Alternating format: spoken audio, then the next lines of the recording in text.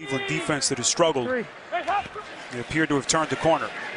Dalton play action, throwing towards the end zone. It is caught. That's the tight end Croft for the touchdown. 16 yards from Dalton. He's going to bite on the play action, and that's going to allow Croft to get in behind him. Schobert's back is turned to Dalton. There is absolutely no way that he could turn and make a play on the football. The safety comes over a little bit too late, and then again, perfect placement. Throw the ball high where your tight end can go up and get it.